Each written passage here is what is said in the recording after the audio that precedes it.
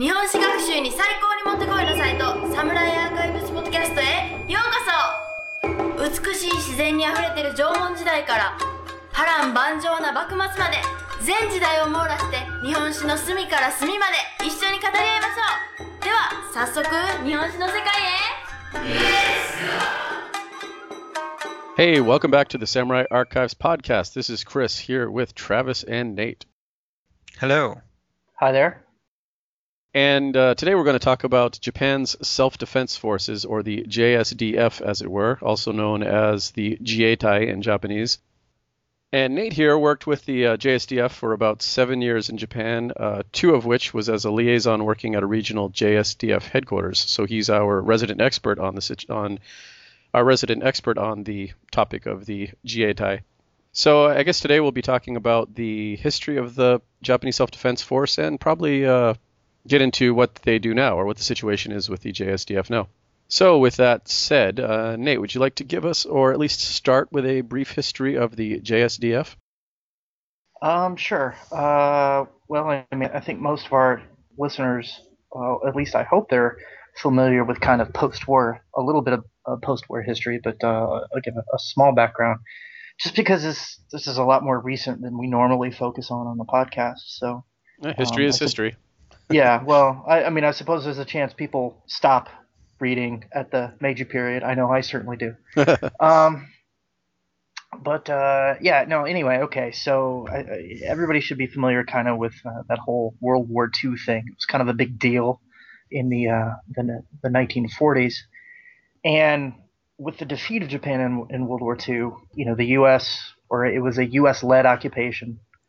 Pretty much it was a U.S. occupation of Japan, and the U.S. government, or the U.S. military, took over the Japanese government with General Douglas MacArthur in charge. Basically, he ran Japan for about 5 years or so, until something happened in Korea, and he got kind of a little busy with that. But anyway, as part of the aftermath of World War II, with the Japanese government taken over by the United States, the U.S. wrote them a new constitution, and part of it was that the U.S. did not want Japan to have an army, any sort of military, because they didn't want anything like World War II to happen again.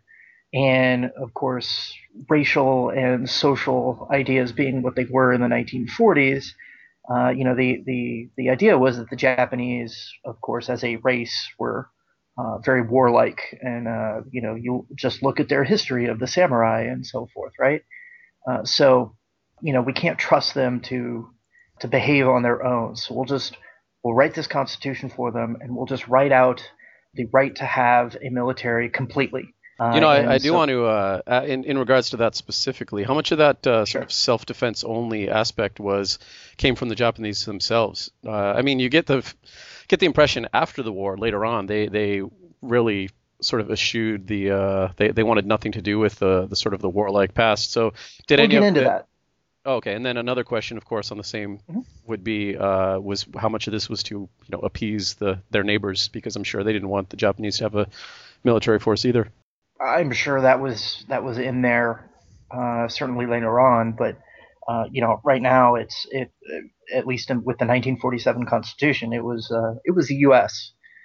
that was calling the shots and doing it because that's what they felt. So they wrote Article 9, which to summarize it, forever renounces war as an instrument for settling international disputes, and declares that Japan will never again maintain land, sea, or air forces or other war potential. Which at the time meant they couldn't have any sort of military capability, defensive or otherwise. They just weren't going to have it. And we liked this because we didn't want the Japanese to have any military. So that continued on until about June 25th, 1950, at which time North Korea invaded South Korea, and the Americans realized, hey, maybe it would be a good idea if, we didn't also have to protect Japan completely. So at that point, we went back and forth. In 1952, the U.S. signed a Mutual Security Assistance Pact which was then later adjusted in 1960.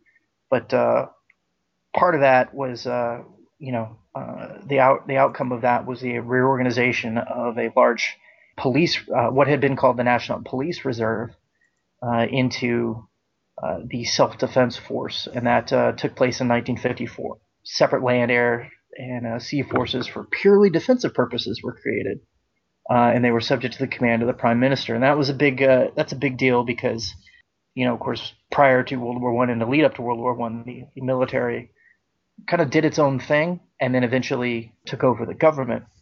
And so it was very important at the time for, it's important today as well, but it was very important for any form of military capability to be kept underneath civilian control. I guess it makes complete sense that they would not have had a self-defense forces yet during the occupation, but I just had never quite thought of it before. So that's kind of interesting, kind of the timeline of that it came about later, in the 50s. Yeah, not immediately in 45 or whatever. Yeah. Yeah, they had in 1950 they established what was called the National Police Reserve, which was kind of like a defensive force, but termed National Police. I mean, it was almost kind of like a National Guard, and it wasn't very big. It was only about 75,000 with, but that was due to the outbreak of the Korean War. In the sense that, now the Americans have to go fight in Korea, so they can't be solely responsible for Japan's defense. So you got to do something, right? And then this kind of goes into what Chris, your question that you had earlier. This starts kind of this is the beginnings of a situation where over the years the U.S. has encouraged, I guess is one way to put it, more and more active, the expansion of the self-defense force and a more and more active role by the self-defense force. And the Japanese, both the government and the populace have resisted that. And of course, it's increased. It has increased over the decades and so forth. But if you think about where Japan was in the 1950s, they were less than a decade removed from the complete destruction of their country. And we're just, by the time the occupation ends in 52, are just coming out of that. From the Japanese government's perspective, they're in a situation where, the U.S. has written into their constitution that they don't have to, or that they can't build up any defense capability. Well, if you're trying to rebuild your country, then you look at that as, hey, we don't have to spend any money on defense capability because America says that they've got us covered. Right. So we can put money into developing better VCRs and better cars. Right. Initially the money goes into rebuilding Tokyo, and eventually goes into making the economy what it ended up becoming by the 1980s. So that's where it really starts with the whole, the defense budget being limited to under 1% of the GDP, which, in 1952 isn't really a whole lot, but by 2010 is a massive sum, and so forth. But anyway, so yeah, over the course of the next few decades, I guess we have this, where so in 54 they establish the self-defense force, and subject to the Prime Minister. But civilian control is very heavily enforced. And then when they create the names, like we have mentioned, the name is Jiatai, or self-defense force, if you translate it literally from Japanese. And that's the whole, they do not call it a military. They do not call it an army. And this is one of the things that keeps it from appearing, at least for appearance's sake, they're not remilitarizing. And B, it keeps it from, because there's a very big argument at this time about whether they should rearm or not. And of course, after the war, the left, or the anti-militarist crowd is very strong. because many people, I mean, the blame for World War II was placed on the military. They got us into this, and so we don't want a military. That was a lot of the popular sentiment as to why they didn't want a military, was because the military got them into World War II in the first place. So there's a lot of popular sentiment that says, well, if we have a military again, then that's, they're going to do that. So part of the way is to avoid, or at least explain it in a way that they can look at it and say, see, we're not violating the Constitution that was imposed on us, was by calling it a self-defense force.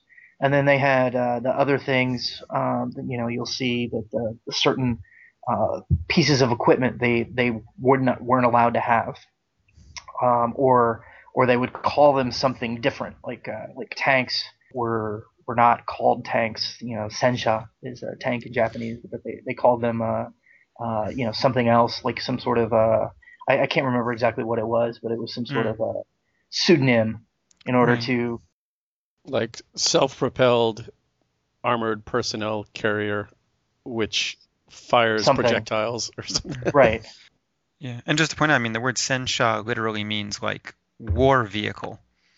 So, right. I mean, it has sen in it. Yeah, so you kind of need to pick something different. Yeah. Battle vehicle. Right. Yeah. So, but yeah, anyway, they did through the 50s did build up some defensive focused military capability, and then in 1956 they enact what's called the Atomic Energy Basic Law, and which outlines kind of what's commonly known as the three non-nuclear principles, which means that they will not possess or manufacture nuclear weapons. That's 1 and 2. And then number 3 is allow them to be introduced into its territory. So this becomes a big deal between the U.S. and Japan, because technically speaking, U.S. ships carrying nuclear weapons were not allowed into port in Japanese ports. I will not confirm or deny whether that was actually whether any incidents happened to take place where that was not the case. But hey, whatever. Okay, right? We won't get into it. Yeah.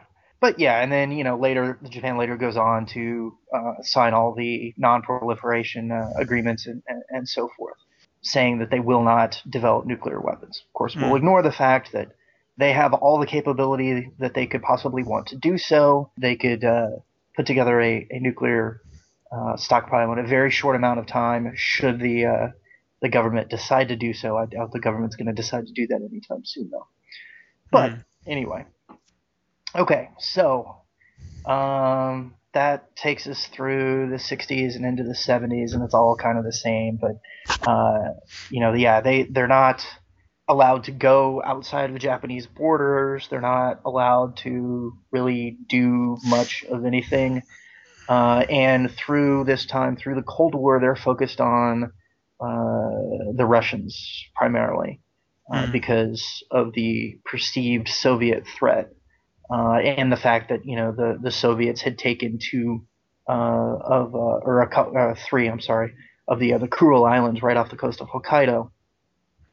So given the world political situation at the time, everything was focused on the Russian threat, which is why all the heaviest Japanese equipment, all their tanks and so forth, were in Hokkaido up until the 1990s, because that's where they anticipated the Russians were going to come. That makes sense. I hadn't thought of that. I mean, I hadn't heard about it or anything. Okay, so anyway, the situation pretty much continues like that until the 80s, when in Nakasone, if anybody remembers him, was the prime minister in the 80s. It was under him that they broke the 1% barrier in defense spending for the first time, and that was in 1986. And I mean, they did it. It was pretty much just like putting it to like 1.1% or like 1.05% just to do it.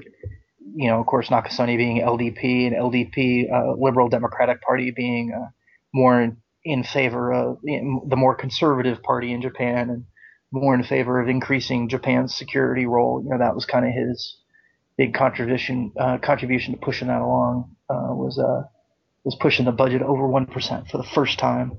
And then it's gone over that a couple times. And then, yeah, according to Wikipedia here, it says in 2005 it was at about 3% of the national budget.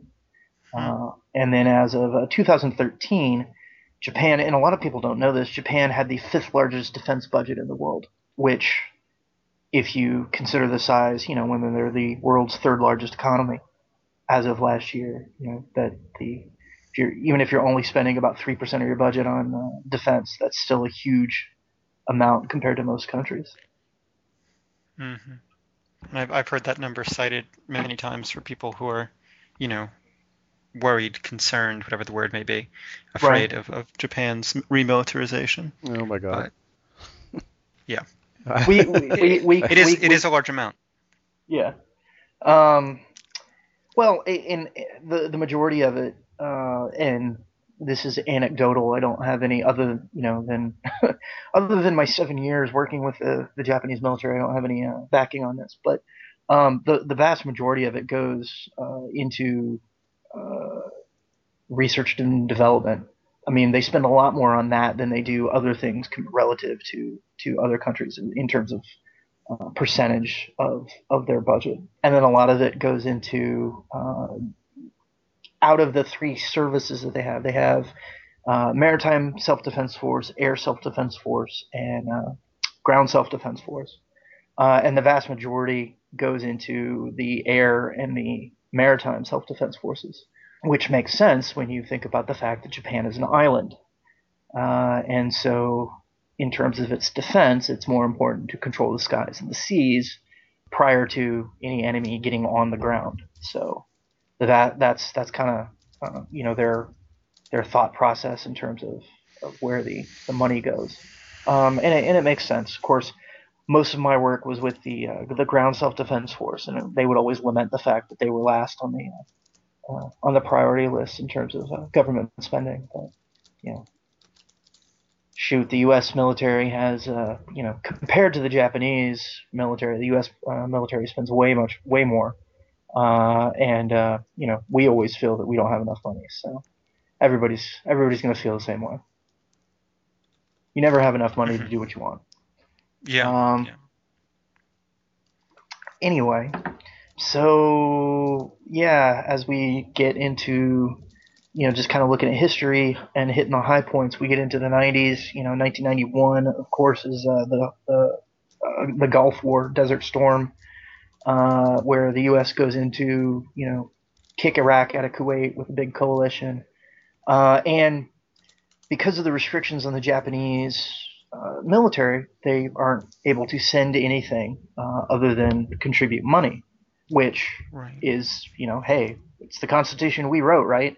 We can't really get all that upset about it, except that we do. Yeah. And go ahead. So they didn't send. Sorry, we're talking about the first Gulf War. Correct, 1991. Right. Yeah, because so they didn't send any sort of rebuilding troops or medical troops or anything like that at that time. No, just money. They sent no people. Interesting. Okay. And of course we got like I said, we and other countries, but mostly the U.S. Said, hey, and of course this is right at the tail end of the bubble. So Japan is huge on the economic stage and trying to become a world player politically. And so our response to them is basically, hey, look, if you want to be as important as you think you are, you've got to do a little bit more than just write a big check for global security. So the next year, Japan enacted what was called the UN Peacekeeping Cooperation Law. In June of 1992, the Diet passed this, and it permitted SDF forces to participate in UN medical and reconstruction, policing, election monitoring, those sorts of UN sponsored missions. So that was really the first legal action that allowed members of the SDF to go outside of Japan and participate in any form of international operation. So yeah, so that I mean, that's a kind of an example of what I was talking about before, where you had Japan doesn't do stuff and then gets pressure from the U.S., its biggest ally, and then they say, okay, well, then they go back and kind of change how they're doing things. And by the 1990s, the domestic debate about the legality of the SDF had kind of died down enough to make these changes possible, I guess is the right way to put it. So yeah, they start doing UN peacekeeping missions. They went to Cambodia and for I believe it was mine removal, Mozambique, and a couple of other places. And then we hit into the 2000s, and of course the U.S. gets involved in the global war on terrorism, and eventually goes into Iraq. So, of course, as part of the coalition in Iraq, we turn to our Japanese allies and say, hey, we want you to send troops as well. And so this time, because of different various law changes and so forth, and also because of the domestic political situation in Japan at the time, with Prime Minister Koizumi Junichiro being the prime minister. Our listeners may recognize a picture of him because he's the one with the crazy white mane of hair. Koizumi was the prime minister, and he had immense public popularity. So, and he was Liberal Democratic Party, very strong on defense and security issues, and increasing the ability of the JSDF to go do things. And he was able to push this kind of stuff through because people liked him. So in 2005, they send a deployment to Iraq. As a matter of fact, I've met the first commander of the unit of the deployment. The first unit that went to Iraq was at the time a Colonel Bansho Koichiro. And I know him. I've met him as a Major General Bansho when he was the commandant of the Japanese Officer Candidate School. I used to go speak there for every class rotation that went through and give a briefing. So I met him a few times, but which is cool. But yeah, they go, and of course they have very strict limitations on what they can do. They sent medical and engineering, construction, and water purification assets, and they could not fire even in self-defense without receiving orders, and it was very, very strict. So they were sent down to they were in the Samala area, which was very safe, relatively speaking, location, and there were no Japanese casualties caused by enemy contact. So all in all, it was a very successful first deployment. But it was the first time since the end of World War II that Japanese troops had been abroad in any sort of force. So it was a big step for them. Well, and then from that, we could get into debates. They came back from Iraq in 2006, and the bottom line is they've done a lot of smaller deployments since then. I've known Japanese ground self-defense force personnel who've been in Nepal, who've been in East Timor or Timor-Leste, who've been in Syria, the Golan Heights, and they've gone. Most of these are UN peacekeeping operations that they have participated in, or humanitarian operations in various places. But they do more and more. Japanese the Diet passed a bill in 2009 that on anti-piracy operations, which allowed the Navy to do, or I'm sorry, Maritime Self-Defense Force to do anti-piracy operations, and actually it was necessary for them to be allowed to protect non-Japanese vessels. So, say for instance, they were puttering about down in the, in Southeast Asia on a shipping lane and came across uh, a ship from Thailand that was being hijacked by pirates. Prior to 2009, they could just sit there and watch it. They couldn't do anything about it. And as of 2009, they would have been able to intervene and take down the pirates in order to protect the shipping. So yeah, and they actually have in Djibouti a self-defense force facility that they use as a base for anti-piracy operations.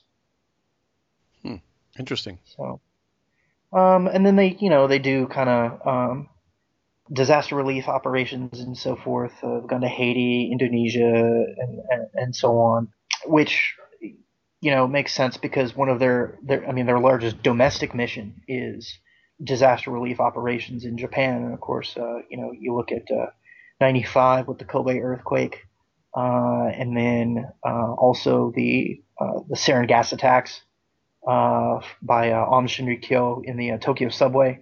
It was the JSDF, the ground self-defense force, that did the cleanup of everywhere that had been hit with sarin gas.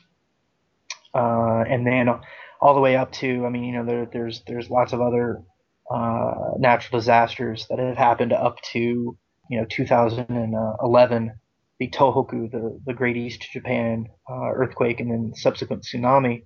The self-defense force was a major part of the response and relief efforts and the evacuations.